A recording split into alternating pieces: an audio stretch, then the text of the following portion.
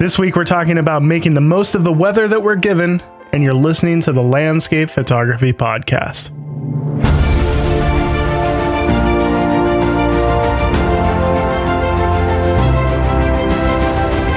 This is Nick Page, and as always, thank you guys so much for tuning in this week. In this episode, I wanted to talk a little bit about weather. First of all, what to do when the weather does not cooperate with you, which happens to be very often. And secondly, what weather apps do I use when I'm trying to predict the weather and decide where I'm going to go? Before we jump into this week's episode, I want to remind you, yes, one more time, about the Ireland workshop.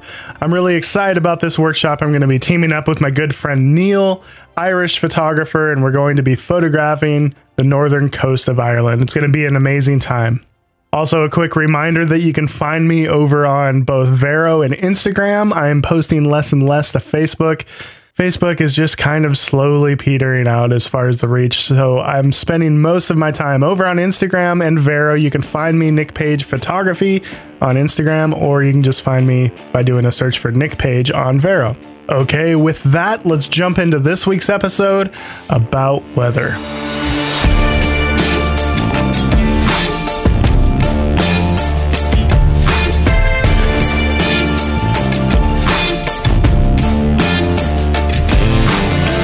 Anyone can make a good photo when the light is doing amazing things. Anyone with a cell phone can take a photo of a storm cloud over a beautiful scene and come away with something really amazing. In my opinion, it's those photographers that come away with amazing images even when the weather is not doing exactly what you want it to do.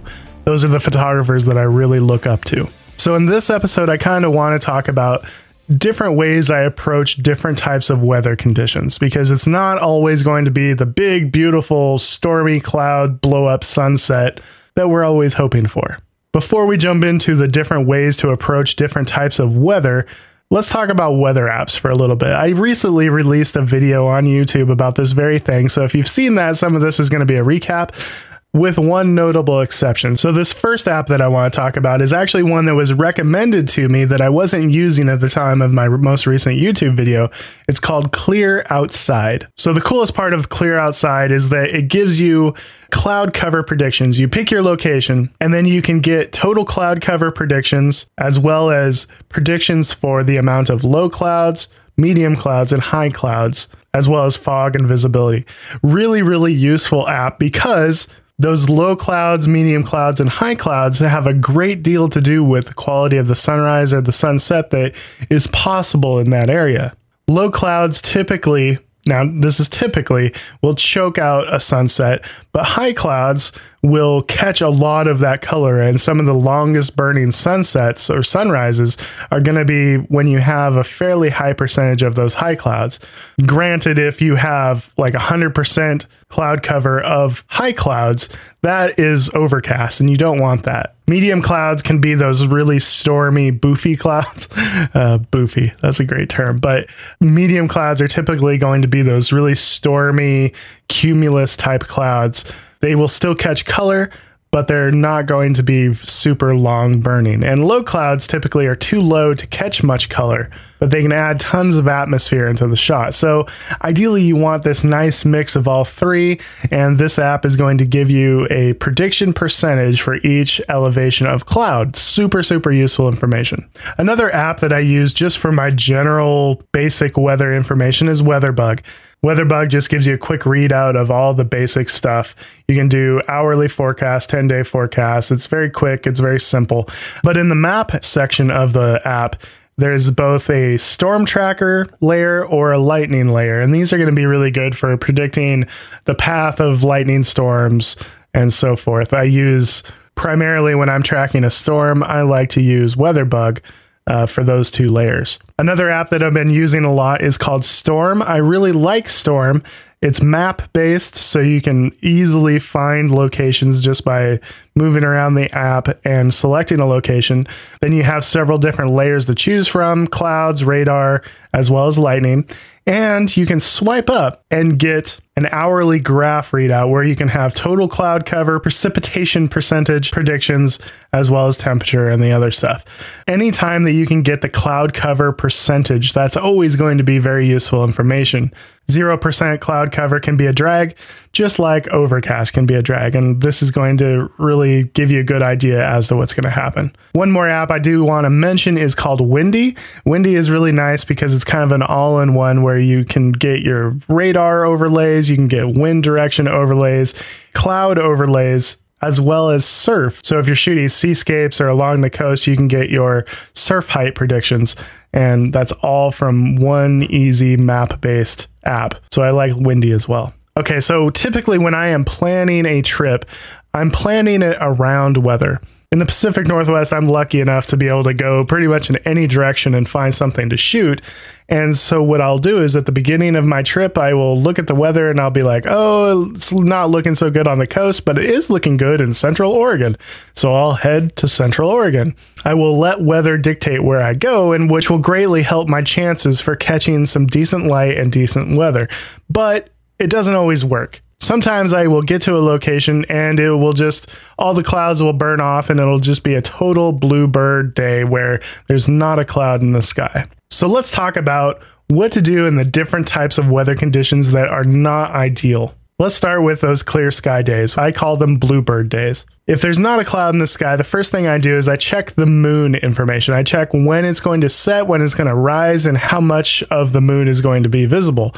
Obviously, if it's a new moon day and there's not a cloud in the sky, I automatically think to myself that tonight is going to be a night for night photography because you're going to be able to see all of those stars. But let's say that it's not going to be a good night for night photography. Maybe there's lots of light pollution.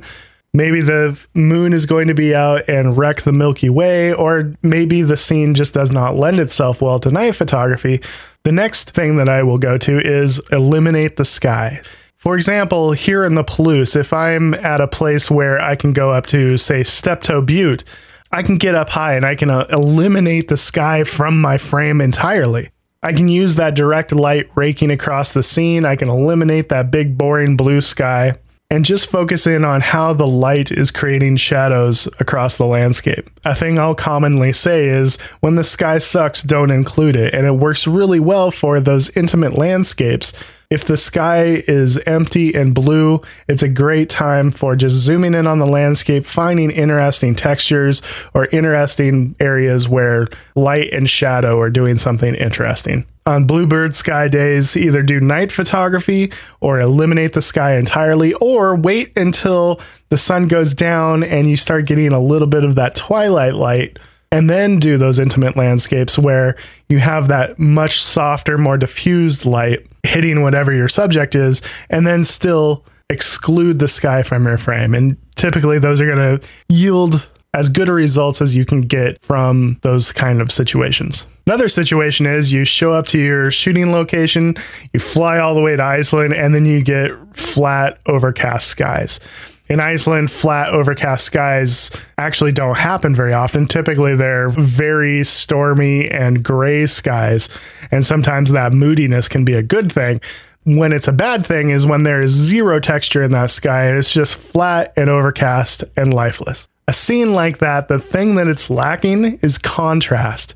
As soon as I start to photograph any kind of scene like that, I'm already adding contrast in my mind because I know that's going to be one of the first things that I do in post-processing to bring life back into the subject. Again, when things are overcast like that, I start looking for the more intimate landscapes.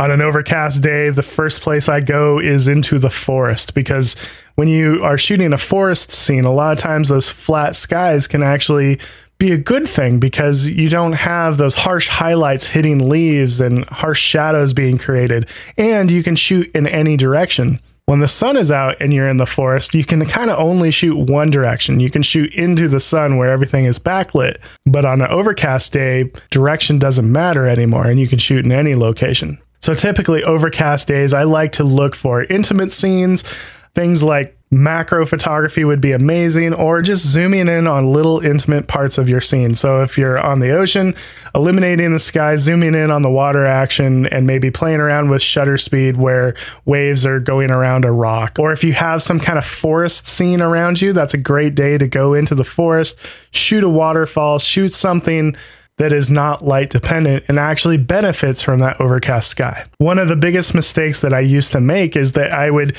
go and shoot that big wide scene anyways, even if the light was not good, even if it was a big empty sky or overcast skies, I would go try to shoot that wide angle scene anyways. And I would just go home with a bunch of photos that I wasn't going to do anything anyways and just fill up my hard drive with crappy photos. So you're better off to just completely change your plan and go try to photograph something more photogenic. Overcast skies equal intimate landscapes, macro photography, and forest scenes if you have that available. Okay, so what about if we add rain into this overcast situation? Those skies open up and it begins to rain on you. Well, when it's raining, that is the best time to photograph a forest scene of some kind. And the reason for that is because all of that rain is going to basically wash all of that foliage, and that foliage is going to take on this really vivid, really vibrant green, especially if you're using a polarizer. If it's raining and things are getting wet, a polarizer is going to be your friend because it's going to really cut through the glare that is happening off of all of that water. And you're going to see that nice, vivid, vibrant color from underneath. So again, if it's raining, I head to a waterfall or I head to a forest scene. But the same could be true for any kind of, open field or whatever. But remember, you don't want to include your sky. So you're thinking intimate landscapes, macro photography, or forest scenes. One of the biggest letdowns in landscape photography is when you have this really dramatic sky that has all of this potential for sunset, and then it peters out and sunset just doesn't happen, even though it looked like it did. It happens all the time on the Oregon coast. But one of the things that you can do in that situation is don't leave too early, because a lot of times sunset might not happen, but the twilight light that happens afterwards, where you get kind of this yellowish glow low on the horizon and it slowly transitions into a purplish glow. A lot of times, all those great clouds that didn't really catch color for your sunset will catch color for your twilight light. And twilight light can be just as good as a nice sunset. So if your sunset doesn't happen, stick around for that twilight light. Some of my favorite shots have come from missing a sunset, getting there a little bit too late, but waiting around for that twilight light and then having that be as good as anything I could have hoped for. The biggest thing is to not get too attached to your plan, to be flexible in your plans and to shoot around what nature gives you.